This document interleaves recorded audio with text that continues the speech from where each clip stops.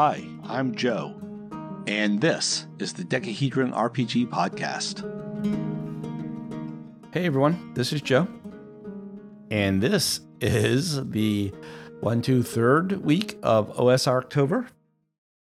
And for this week, I am discussing Paladins and Rangers for OD&D. And when I say OD&D, I'm using the big umbrella term for OD&D. I mean, of course, the original box set of Dungeons & Dragons. I mean, the Holmes edition. I mean, the BX editions. And I mean, BECME.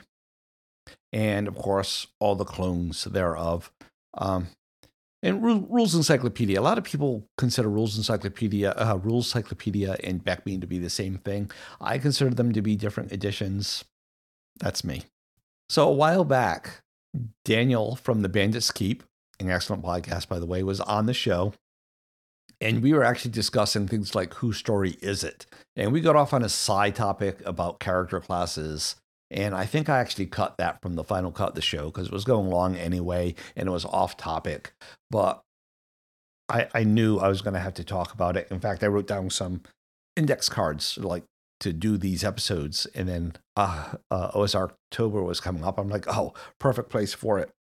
So Daniel and I agree that the 3 core classes of Fighter, Magic User, and Cleric are really perfect. You don't need any others. Thieves, I have a love-hate relationship with thieves, and I don't think it's the concept of a thief character class. I think it was the execution. That's not a slam of Gygax by any means. The hobby was new. It was moving fast. You know, he was just making stuff out of his head from nothing. And that's brilliant, right? I'm looking back at this with 50 years, half a century later. Wow, can you believe that? Half a century later. And of course, things change over time. And there's been a billion people, hyperbole, since those days who have had works and have published books and other games and blog posts and all that. And all that has filtered in my head. And, you know, standing on the shoulders of giants, I believe is the expression. So, yeah, I would implement the thief differently. And in fact, that's going to be next week's show. But this week, we're talking about the Paladin and the Ranger. So, like I said, the 3 core classes are good. And when you're looking like AD&D and the later editions, you start adding even more classes like the Monk. And Sam, who called into the show once and has left typey feedback a few times, has mentioned that he doesn't see the point of the Monk. The Monk is just a fisty fighter. And I think you also said the Barbarian is just an angry fighter. And I agree. You don't need separate classes for those things. If you want a very martial character, just call it a fighter and play it that way. And the Paladin is kind of the same way. The Paladin is your holy warrior. And D&D already has a holy warrior. It's called the Cleric. In fact, in the AD&D book, it even goes so far as to say that the Cleric resembles the medieval orders of Crusaders. They don't use the word Crusaders. The military holy orders. And those were knights. Those were knights who were fighting for a holy cause, like the Knights Templar and the Hospitallers and all those. But then that leaves a gap of, you know, just that holy man, more of the Friar Tuck type. And so if we want to say that the Cleric has morphed into that Friar Tuck type, that more, you know, be the village priest more than the holy warrior, I'm okay with that. I'll give you that. And so then that leaves the gap where we need a Paladin character class. But to me, there's no need to invent a whole new class. And if you ask me, I think, by the way, if the audio there was bad, I apologize. I just realized that my headset cable is wrapped around the mic stand. And that might have been rubbing out into the microphone. So I apologize. Also, I'm using a new microphone setting. When I plugged in my mic, I noticed this orange box on my Mac, and I clicked on it, and it had this setting called voice isolation. So I'm giving that a try for the first time. Anyway, Paladins. Yeah, if you ask me, the original Paladin is just overhyped. It's a very Munchkin-y class. The holy mount, the laying on hands, the immunity for all that stuff. It's just overkill. If you want a holy warrior, why make it so complicated? Just do a fighter cleric multiclass. Period. That's it.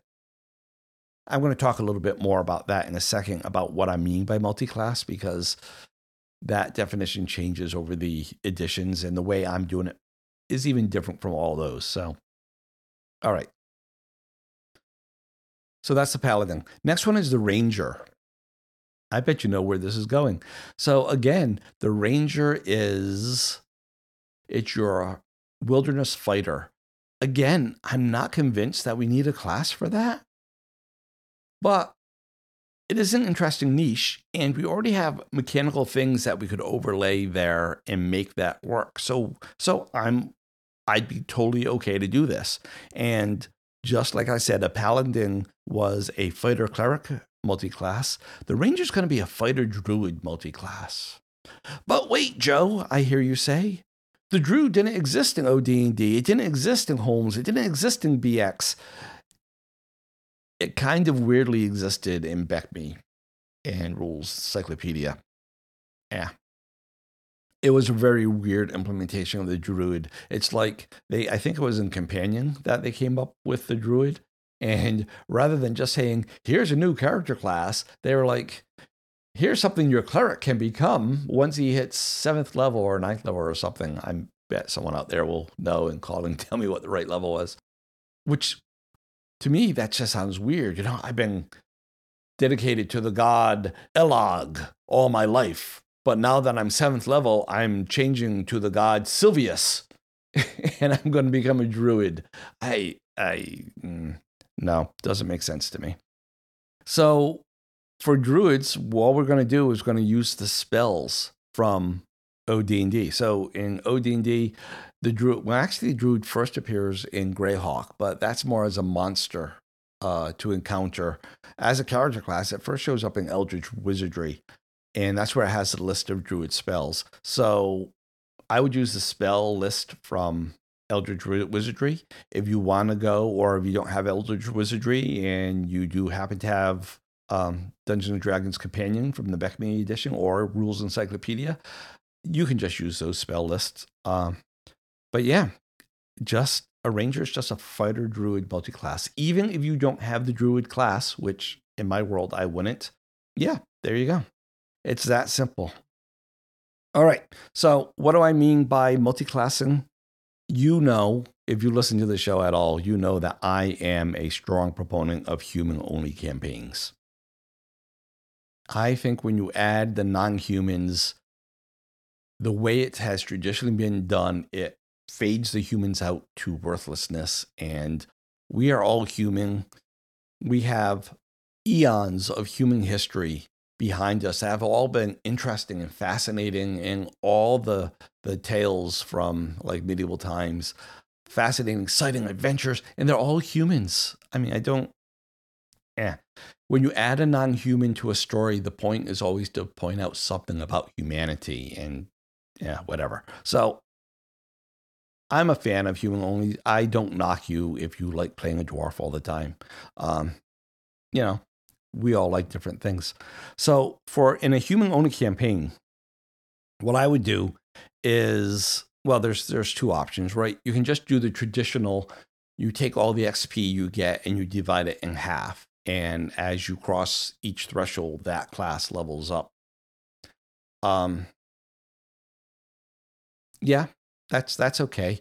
I think that makes it feel more like a fighter cleric than it does a paladin, though. So what I would do is I would just call it a paladin, and I would charge the full cost of the more expensive class, which in this case is fighter, because a fighter requires 2000 XP for second level, and half the XP of the less expensive class. So both cleric and druid use the same progression charts, and that's the one for the cleric.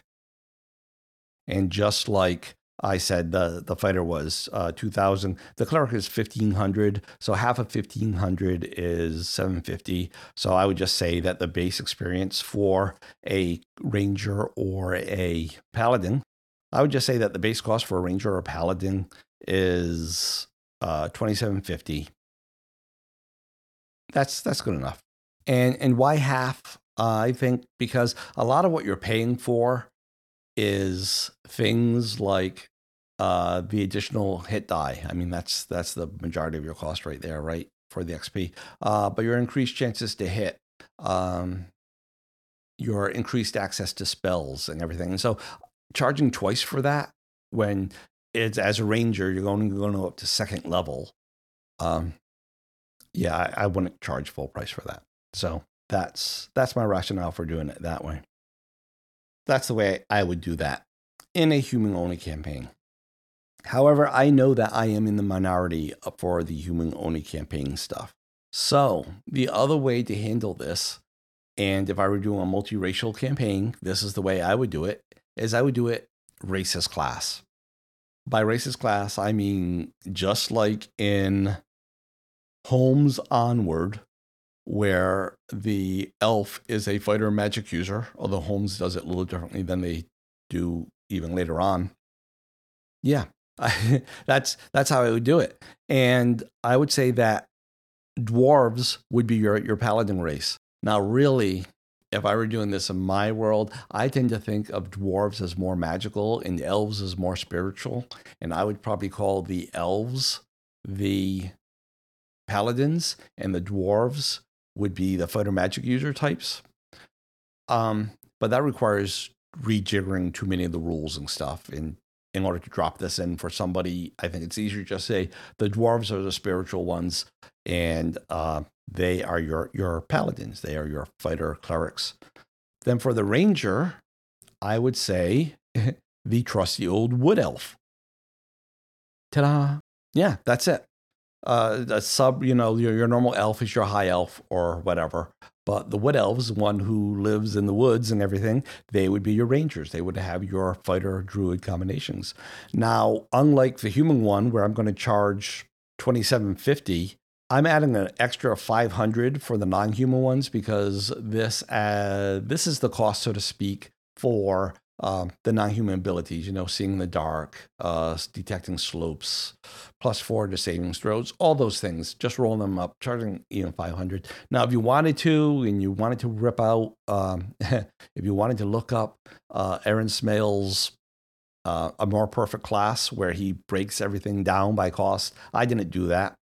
I suppose I could have. I didn't. If you wanted to do that, knock yourself out. Yeah, so that's it. Those are my ideas for incorporating the Ranger and the Paladin into OD&D, Beckme, BX, Holmes, all the retro clones, without it being over the top, without it requiring like hardcore new classes with all these new different special abilities and everything. It gives you that character to play, that holy warrior, that woodland warrior. And it's so simple, just using the stuff that's already there. Let me know what you think of the idea. I suspect that James wouldn't like it. I suspect that Daniel would be kind of on the fence, but kind of liking it. And I think Jason would like it. That's my guess. Let me know what you think. The way to do that is send an email to feedback@decahedron.com, or you can call our voice feedback line, which is 562-774-2278. If you'd rather use your computer than your phone, you can go to sayhi.chat/decahedron, and that lets you record a message and leave it for me.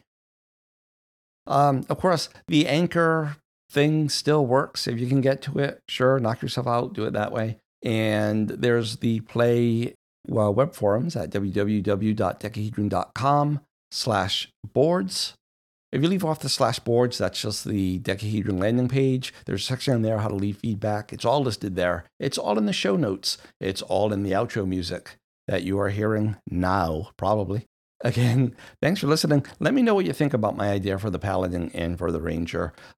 Does it work for you? Is my experience point cost too high, too low, just right? I really am curious. Let me know. I'll play your feedback unless you ask me not to. And yeah, that's it. So until next time, happy gaming, happy life. Bye.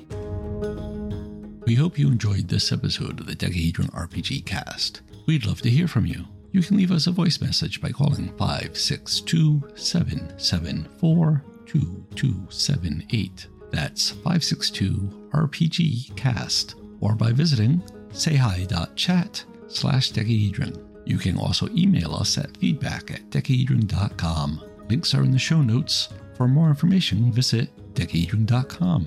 Remember that Decahedron is spelled with a K. Music is by Kevin MacLeod. Logos by Design Cat. Thanks again for listening, and until next time, keep those dice rolling.